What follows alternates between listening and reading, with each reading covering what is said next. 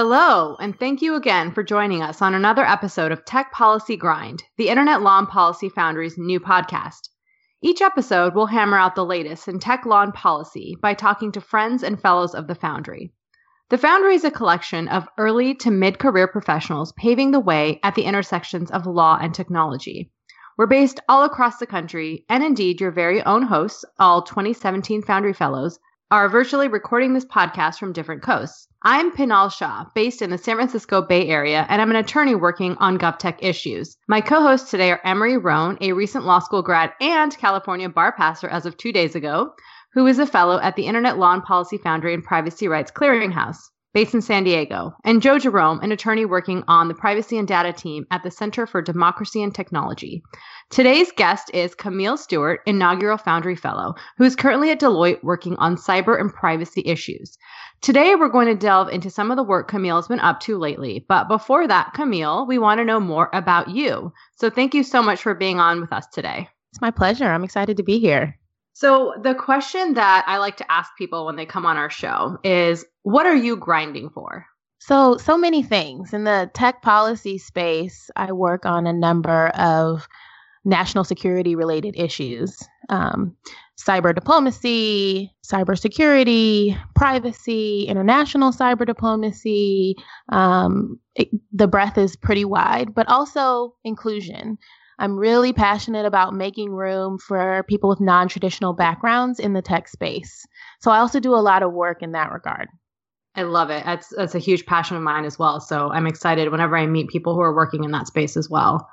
So Camille, you and I know each other from our work in the Obama administration for the Department of Homeland Security, where we were both political appointees. I was in R&D and tech policy, and Camille, you were in the cyber policy shop. One of the things that I admire most about you is your hustle. And even though you're younger than me, I'm often inspired by all the things that you're up to. And to that end, you've had a really extensive career already. You're currently at Deloitte, as we mentioned, where you work on cybersecurity and privacy issues. I want to know, tell us a little bit about how did you get to where you are, a little bit about your journey. I know your father is a computer scientist, and how did that impact you and bring you to today? Yeah, I'm happy to share. So first of all, that was very sweet, and you inspire me as well. I know. A little moment. All right.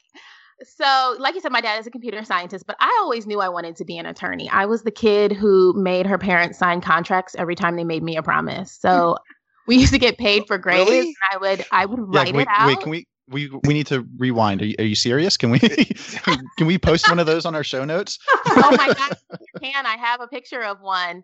What were their terms? Was there like interest involved if they did give you? There was no interest because they had to pay me on time, but there were like even witness signatures. Oh my goodness. All the terms were laid out. It was not a joke. I was very serious. But I also grew up in a house that was, filled with the latest tech, right? So I kind of needed to find a way to kind of balance those two interests. And when I got to undergrad, I was exposed to intellectual property. And that was my first foray into finding a balance between the two. So I thought I was going to be an IP attorney and did that for a while, but quickly realized through my first legal job after law school at a cybersecurity company that my interests were broader than that. And there were ways that I could really get involved in tech in a more concrete way that would fulfill some of my interests. So I went to a cybersecurity company called Cyvalence, and I was in-house there for 5 years. And I worked on intellectual property issues, but I also worked on internet governance issues, incident response. I co-managed our security operations center. I worked on threat intelligence issues. So the breadth there was really wide, and it whet my appetite to work on cyber. And so I spent that 5-year really crafting a position that was of interest to me. They knew they wanted legal support, but didn't know how. And so I kind of got free reign to build the position of my dreams. And then the presidential appointment came up, and they were building this office called the Cyber Infrastructure and Resilience Policy Office at DHS. And they were looking for people to help start that team. And obviously you can't turn down our presidential appointment from the man that you look up to. So I was like, yes, I will do that. And it was a great experience. We worked on a number of different issues. I had a large international portfolio, so I managed our relationships with countries like Israel, Five Eyes, Mexico, etc. But I also worked on a number of cyber and tech related issues with some of our components, like the one Panal was at, S&T. And a big one was encryption. Another was cyber export controls, healthcare cybersecurity. Our reach was pretty wide, and DHS is uniquely positioned to work on these issues. So it was a great vantage point, both because of its broad mission sets, but its unique mission related to cyber. And I was just going to follow up by saying that, so I only really know of you through your reputation and your public presence. And I think you are just really fantastic at doing personal branding, which I think is really important. And I guess I'm just sort of curious how you have been able to sort of balance positions in government where you're working on really, I don't want to say top secret stuff, but then also sort of really being out there in the public space. Yeah, so that's been an interesting balance because you're right. It does limit what you can talk about, when you can talk about, and how you can talk about it. So I focus on different things depending on the limitations of my current job. So while I was in the administration, I focused heavily on the inclusion piece of my passion set, right? So I didn't talk as much about content. I did where it was allowed, where I was able, where the issues were very much in the public sphere. But I focused a lot on making room for other people to enter into the space. And I continue to make that balance, right? Because now with my current employer, we still work on national security issues. So I have to balance how I talk about these things on a given topic. So for our young professionals out there or our students out there that are interested in getting into this specific space, I know that your work in inclusion, piques my interest in particular because, especially, your path of taking from someone that was sort of strictly interested in IP to suddenly dealing with national security issues. These are, it's a big jump, I guess. How did you make that leap from, IP focus to national security focus? And sort of what was that process like? It was never conscious. I have a huge intellectual curiosity. And so as things become interesting to me or as they come on my plate in a work context, I'm willing to do the research and the work to kind of get up to speed. My entire career has been working with technologists. So I find myself always kind of learning something new, something technical, and that excites me. So that's very interesting for me. So it was kind of easy to bridge the gap because I was willing to do the work to bridge the gap every time I was put into a new circumstance or a new situation. Camille, you are living the dream. So do you have any recommendations for young students or listeners that want to follow in your steps? I'm looking at your LinkedIn page here. We'll probably link to that somewhere on the blog post with this show.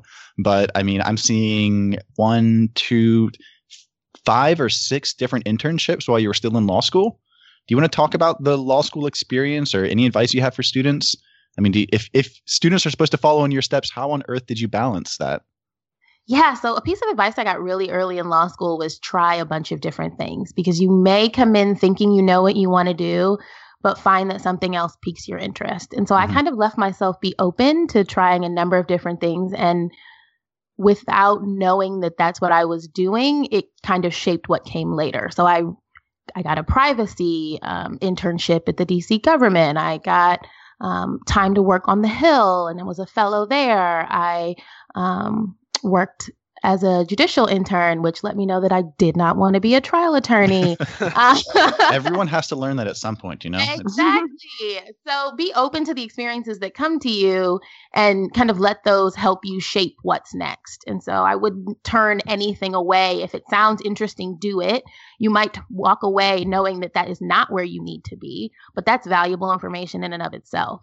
I think that is like the best advice you could give to someone who's, just starting off as a student or a recent law school grad or even early career is that, and I often find myself telling the same thing to students who are younger than me or just people who are just fresh out into the real working world is that exactly what you said is don't discount something because it's not exactly in your wheelhouse or you didn't anticipate working on an issue like that. And I think that is some of the best advice, honestly, because you never know when that, that summer internship or that 6-month project that you worked on could be beneficial down the road because you might be the only person who knows anything about that issue, right? So I think it's just really awesome, and also just makes you a really well-rounded individual to have had all those various experiences. So I thank you for mentioning that, because I think it's great advice. Intern and intern agree. Often.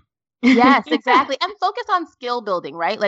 Like you said, you might not love every internship, but if you're focused on building the skills, when you get the opportunity to use those skills in a context that is interesting to you, you've already done that work. And isn't it such like an incredible feeling when you are using those skills? Like the first time you get to use a skill that you learned to do real work in a field that's interesting to you is just kind of a magical experience. Totally. Yeah. And to that end, knowing what you don't want to do as well, being like, oh, that's not how I envision that looking. It's like, no, I definitely want to be a trial attorney. I know that, I mean, that might even be the most useful experience, Exactly. Yes, it totally is.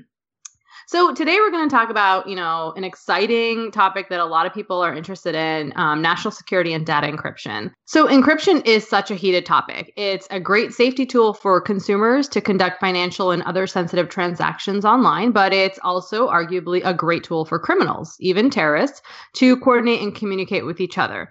You were in the thick of it at DHS under the Obama administration. How would you best summarize the encryption debate? And, where is this policy debate headed?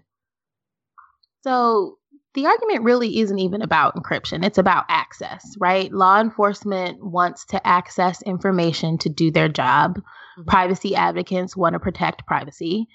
Technologists want to protect the integrity of technology. And this is a conversation that has been going on for decades. So it will continue, and it will, continue in a similar vein, right? These competing interests will not go away. It will just be how the legislature decides to handle it. That's really what it comes down to. And if they decide to handle it, right? This is a debate that pops up, it surges, and then it goes down because it is a hard issue to discuss. It is a hard issue to legislate around. And as technology evolves, anything that's too prescriptive could limit innovation. So would you say the legislature is the biggest driving force, or is it also sort of personal, like consumers who want to, and companies and corporations who want to protect their information? So I would say the driving force of this being a debate is probably law enforcement, right? Right. Because law enforcement wants to access whatever the information is that's being locked under encryption. So they are the driver, which is why it surges when big tragedies or big acts of terrorism happen, because they need to get access to, a phone or whatever. And so it elevates to the public conscious again. I think that you are hitting on exactly this issue I wanted to bring up in this question. But, when I hear the question, it's always asked as, what is the right balance between security and privacy? How do we find the right balance between security and privacy? But I think that a lot of people would probably push back on the framing of that question. It sort of implies that, privacy and security are both diametrically opposed and are the singular concepts of this issue, which I think is not the case. I guess my question, though, to you would be from the perspective of someone that's, has served as senior policy advisor. How do you feel that the way security and privacy are framed in this debate? Is there a better way for us to be talking about this issue of access? So it's framed in sound bites right now, right? So each side has picked statements that really incite an emotion or people can connect with, like going dark, like privacy, like your security, words that really strike a chord with the listener, with the audience, especially the audience that's not really as up to speed on these issues. So, that's never the best way to frame an argument, especially one that has such far-reaching consequences, right? Encryption will affect our lives in big ways. And like you said, it is not that they are diametrically opposed. It's about finding the right balance of not just privacy and security, but a number of different things, and understanding what access means for your daily life. And part of this is that we need a more educated public, right? Because society should dictate how we move forward on the issue of access. But society doesn't understand, by and large, the implications of encryption, the implications of making compromises for convenience or making compromises in how people access your information. And so until the point that we have an informed public that can cry out for what they want, can cry out for what the right balance, what the right coming together of these things is, we won't have a clear way forward. We won't have a less polarizing way forward. But it is important to highlight that security and privacy are not on two ends of a spectrum where you either get all or nothing, right? Right. Security has a number of different facets to it and a number of different, things that are implied. There are human rights implications. There are law enforcement implications. There are a number of different things that come into this argument. They're not as simple as security and privacy alone. My follow-up on that is, how do we ensure that this is an ongoing conversation with all the stakeholders versus just a reactionary issue? Every time there seems to be, and this is beyond encryption, this is, terror acts and other violent acts. And, when the shoe bomber happened, now we all have to take off our shoes, right? So it's like, when the San Bernardino thing happened, that blew up the whole, question about encryption and Apple and law enforcement. So how do we have an ongoing conversation versus just reactionary policies? So there are ongoing conversations, right? Just not in, I won't even say not in government, but not in the public sphere in the ways that we talk about them when a San Bernardino or when a Texas happened, right? These groups advocate for this on a daily basis and are talking about how access should work or shouldn't work and what we should be protecting on behalf of the consumer and on behalf of the American people. Mm-hmm. But you're right. This does need to be something that we are legislating around or developing policy around, not in the midst of a tragedy, not in the midst of something that's spinning up, because bad policy and bad law always come from bad facts and a bad circumstance, right? So if we had some, new legislation or new policy after San Bernardino, it would have been based on those specific facts that would not be applicable beyond that. And maybe they would be, but not widely. It wouldn't have been thought through in a way that was forward looking. It would have been a reaction, as you stated. So, encryption's hard because, like I said, this has been going on for decades and people punt it the moment it's no longer in the public sphere in terms of doing something tangible, because it is such a hard issue, right? Everybody understands wanting to be able to have a conversation without it being viewed. Everybody also understands that when tragedy strikes, they want law enforcement to have the tools that they need to do their job. But I don't know that it's just that simple, right? Law enforcement has always had hurdles to getting information. One of the clearest, examples or metaphors that I've heard is that, in drug cases, people often flush the evidence down the toilet, but we haven't gotten rid of toilets, right? So same thing with shredders for paper. Right, exactly. Right. So, there are going to be positives and negatives to every new technology, everything that we're using. And so we just need to balance that in a way that's best for the country. It's almost though like it would be as if we are criminalizing the spread of the knowledge of how to make toilets, though. That's what gets me about the encryption quote unquote debate is for me, it's like, okay, no matter, we can debate, those issues, but I think it's missing the elephant in the room that is, what exactly is imagined as a solution when policymakers are talking about, doing something about encryption, when we're talking about math, open source code that's out there on the internet. How do you make a successful encryption regulation scheme? What would that even look like?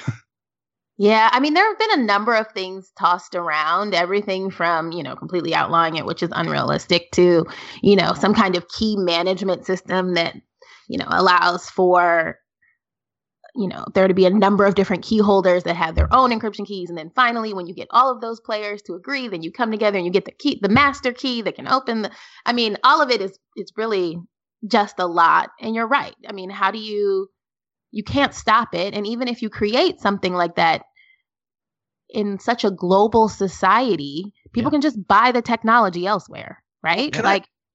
can I ask a pointed question? It seems to me, and as someone who is a privacy advocate, I look at law enforcement and the government and their response to this, and I don't actually think it's terribly thoughtful. I thought your framing earlier that we really need to have people come to the table and have an honest understanding of what encryption is and what law enforcement access is useful. But then, I see things, and one of the things I was going to ask you was just the notion right now from the Department of Justice that companies should be engaged in responsible encryption, which begs the question, what is irresponsible encryption? But beyond that, and you mentioned this very briefly up top, was the notion of the going dark problem. I was hoping you could maybe explain a little bit about, if the goal is to try and inform people what that is, and not just what the propaganda. All right. Well, if it's propaganda, then whether that just suggests that law enforcement's being a little bit disingenuous. So that's not a loaded question at all. I know, right? So there are a lot of buzzwords being thrown around about encryption. So the one thing that was actually probably the best viewpoint of this issue is being at the Department of Homeland Security, because there are so many discrete mission spaces within one organization. So I sat at the policy office watching law enforcement advocate for one thing, watching our privacy office advocate for another, and then watching organizations like MPPD advocate, for another, or at least from another perspective. Mm-hmm. And so one of the biggest reasons that the government is unclear about this, in my opinion, is that there are competing missions that they're trying to speak for, right? And so until the point where they decide which mission space is quote unquote going to win, or is prioritized, or internally finds a way to strike a balance, strike an accord on access, the message will continue to be disjointed because there are so many discrete mission spaces. That's why the deputy AG can say that, because for him, his priority, his mission is to get access for his people so that they can do their jobs. Right. And responsible encryption, irresponsible encryption, that's another buzzword, right? It is, not advantageous encryption for them to not have access. Irresponsible encryption which is a thing, is when you leave the encryption key in the firmware of a device that you put out so people can, hack it easily. That is irresponsible encryption. And that is not what we're talking about here. What we're talking about here is just the mere fact of access, and these companies not being willing, which, let's be clear, traditionally they have been very helpful to law enforcement. Mm-hmm. They're just trying to draw lines before it's a free-for-all, right? Buzzwords. So it sounds like what you're saying is that everyone's got their own agenda, really, which kind of drives home my point even more, is that we need to, and your point is that we need to have everyone at the table have a really honest understanding of what we're trying to do. Because it sounds like everybody's like, no, this is what my job and this is what I need to get. And then there's the pushback. Well, no, this is our company and we need to protect our consumers, information. So it's just really, you can cut me off. But you're right. The debate needs to happen when we're not in the thick of an issue. But the problem is, in today's society, we're never not in the thick of an issue. Right? That seems like a fictional reality where somehow there's not an issue of the hour occupying everyone's frontal lobes. Which is why I think we'll continue to be, going around in a circle on this issue, because people kind of don't really want to touch it in any real meaningful way. Mm-hmm. Well, we already did. The crypto wars were already hashed out literally decades ago, Exactly. Well, but yet, at least in the last presidential campaign, both Hillary Clinton certainly was basically calling for Silicon Valley to, what's the pejorative phrase, nerd harder. The current I love the current president certainly thinks that companies should be helping out more, and it's unacceptable to be compromising security. It's my take that Congress, at least certain members of Congress, have become more informed about the importance of encryption, rather, on both sides of the aisle. So, Camille, I guess I'm just curious, who do you think ultimately has to make a call here? Is this going to be various members of the Trump administration calling for stuff in perpetuity, or is Congress eventually going to have to declare things one way or the other? Yeah, Congress is eventually going to have to declare things, because most of the viable options in terms of moving forward on encryption that do strike some kind of balance that aren't, let's do away with encryption, will require a mandate from the legislature that will call for companies to give access to their information, right? To provide some kind of government key or something like that. And so there will come a point where Congress has to do something. But quite frankly, I think it will continue to go round and round in circles. Because as you said, the Trump administration is calling for access so they can solve these cases. But at the same time, there's a lot of speculation about them using and enjoying encrypted messaging apps to carry forward their business, which is, completely contradictory to what they're saying otherwise. And so I think that's a diplomatic way of putting it. I might say it's a bit hypocritical. Yeah. I mean, but it's also the epitome of the argument, right? Like when you look at it from one lens, you completely agree. Of course, law enforcement should be able to, get access to this information because that person is a terrorist and they must have done something wrong and there's information on there that we need. But then when it's like, oh, well, okay, but let me take a look at what's on your phone. You're like, wait a minute. Right. What about right? So it's that overreach that we're all worried about. Exactly. But most people on a day-to-day basis put those in two different boxes. Mm-hmm. Right? Their personal privacy, because obviously they're not a criminal, is not the same as that of a terrorist. And what they're not realizing is it's all one and the same. And that might not change how you decide or what you decide as a priority, but it might, right? Yeah. Or it might just shift the line on the spectrum. So that's what people need to realize is that reach into your phone, into your information is the very same as the reach into that of a terrorist. And so the line is never going to be clear, but we need to be able to articulate what and why and how we prioritize those things. Awesome. Yeah. So I think that hits all the major points that we're going to be able to have time for today. Obviously, this is an issue that is evolving. And as we discussed, it's probably going to continue for a few years. So maybe we'll have you on again to talk about the next iterations of the encryption debate. Before we let you leave today, we would be remiss not to bring up some of the other awesome stuff that you're doing, Camille. I know that we don't have time today to discuss your recent writing on net neutrality, but you've been writing about that.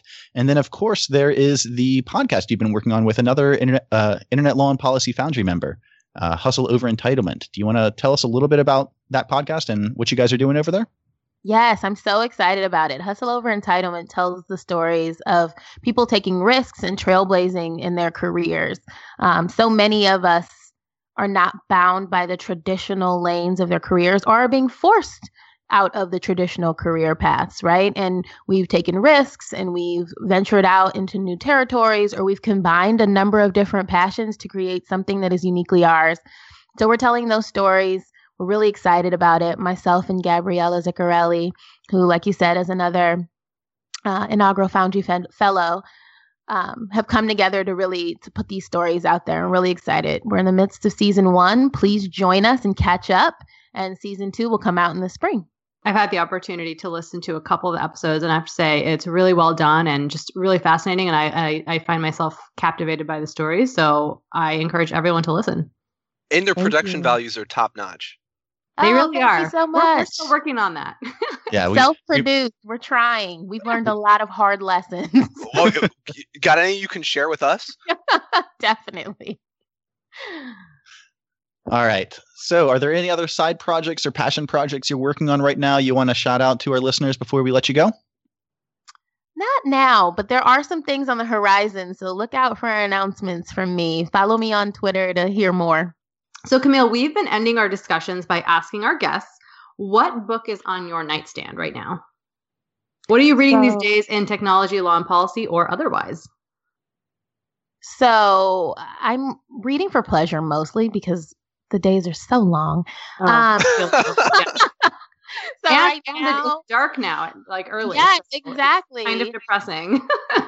And work has been so crazy that I completely need to, empty my mind at the end of the day. So I've been reading I'm Judging You by Lovey. Oh my God, I need to read that. I follow her blog. She's amazing. Yeah, I'm late to the game and I've had the book for a year, but I finally have fixed myself to read it. And then also to borrow it when you're done. Yes, you can have it. And also sitting on my nightstand is the Talon Manual 2.0. I've started it, but it's so large. and I'm a terrible international policy person because I have not finished it yet, but it is coming. Awesome. Well, I'm reading. So I am reading some law and policy nerdy stuff. It's those nutshell series. I'm reading The Privacy in a Nutshell because I am really interested in privacy. I'm actually kind of trying to pivot towards that arena. So what are you guys reading, Joe and Emily? Are those books approachable? There's a couple nutshells I've been trying to, or at least they're on my Amazon wish list somewhere. I think so. I think they're pretty technical, but it's like a really good overview. So I'd recommend them. Awesome. Well, so I guess I can say Jesse Blumenthal, who works at the Charles Koch Institute, corralled me into speaking on a conference about economics and privacy. So my nightstand is covered with, well, I guess not books, but long essays on the economics of privacy. So articles by Alessandro Acquisti and a bunch of other FTC economists. I'm not sure it's pleasure reading, but it definitely helps me get to sleep at night. I'm sure. I'm not reading anything differently from last week, so I'm still working through. You're celebrating passing the bar, so you don't. Yeah. What I'm doing is I'm reading and rereading and rereading and rereading the bar passage results. There you go.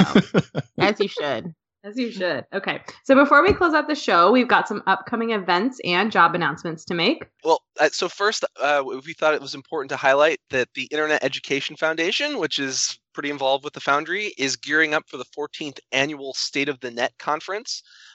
It's held in Washington, D.C. On January 29th of the new year, 2018. Tickets are available now. There's always a host of really interesting content and speakers, including Jerry Berman, who's the founder of my organization, the Center for Democracy and Technology, as well as other folks from Politico, Facebook, Bloomberg, all sorts of other movers and shakers in the tech policy world. So if you have the chance and you're in DC or are able to travel in wintertime, I highly recommend it. It's a great conference. Finally, there's no shortage of new technology and jobs, both in law and tech policy at the moment. But I wanted to make a special plug for a new opening at the Center for Democracy and Technology. So yes, someone out there can come work with me, or rather adjacent to me. Our Free Expression project is looking for a junior level policy analyst or counsel to work on things like First Amendment issues, CDA 230, Forever and Ever, which we covered in our first episode, as well as international human rights and free expression and content moderation. The project does some really great stuff, more recently from things on political advertisements to hate speech. The project just finished up an awesome report on automated content analysis tools that will be coming out in early December, and that paper is going to be presented at the All Things in Moderation conference at UCLA, as well as at the Conference on Fairness, Accountability, and Transparency, the FAT conference. Nice. Yeah. Oh, every time we say that out loud, people are like, "FAT conference." In any event, I highly encourage everybody to apply for that job. I'd love to have a new coworker. Is that at the DC office or? Yes, you will have to be in DC. And we have positions posted for everywhere from New York to DC to London and Paris this week on the job board. You can check out all those opportunities and more at ilpfoundry.us/jobs. Camille, thank you so much for being our guest today. It's always fun to have our colleagues on to talk about what they're working on, and obviously encryption. We'll be hearing a lot more about that debate in the future. It is my pleasure, and yes, you will. If you want to hit us up on Twitter for questions, comments, or just to generally Twitter stalk us, you can reach me, Penal, at Woman of Fuego. I'm Joe. I'm available at Joe Jerome, but I think I'm going to be taking a holiday Twitter cleanse, so I probably won't be on there for a while. You can find me at Emery Roan, and I will not be taking a Twitter cleanse. In fact, Twitter is going to be my cleanse from the holidays. Nice. And you can reach me, Camille, at Camille ESQ. And we belatedly wanted to thank Ali Sternberg, who joined us in our first episode, for providing music for the show. And next episode, we'll have on Christian Stout, another one of our fellows at the ILP, who will talk about data breaches and PII, another super hot topic. And if you enjoyed the show, please rate and review us on iTunes. Give us 5 stars. Take the time to go and write a review and maybe share it with your friends, especially for early podcasts. We don't have any marketing budget at all. So the only way that our show gets spread is through the words of our listeners like you. So tell your friends, rate and review us. Tell us on Twitter. and we will hear from you next time. Thanks for listening.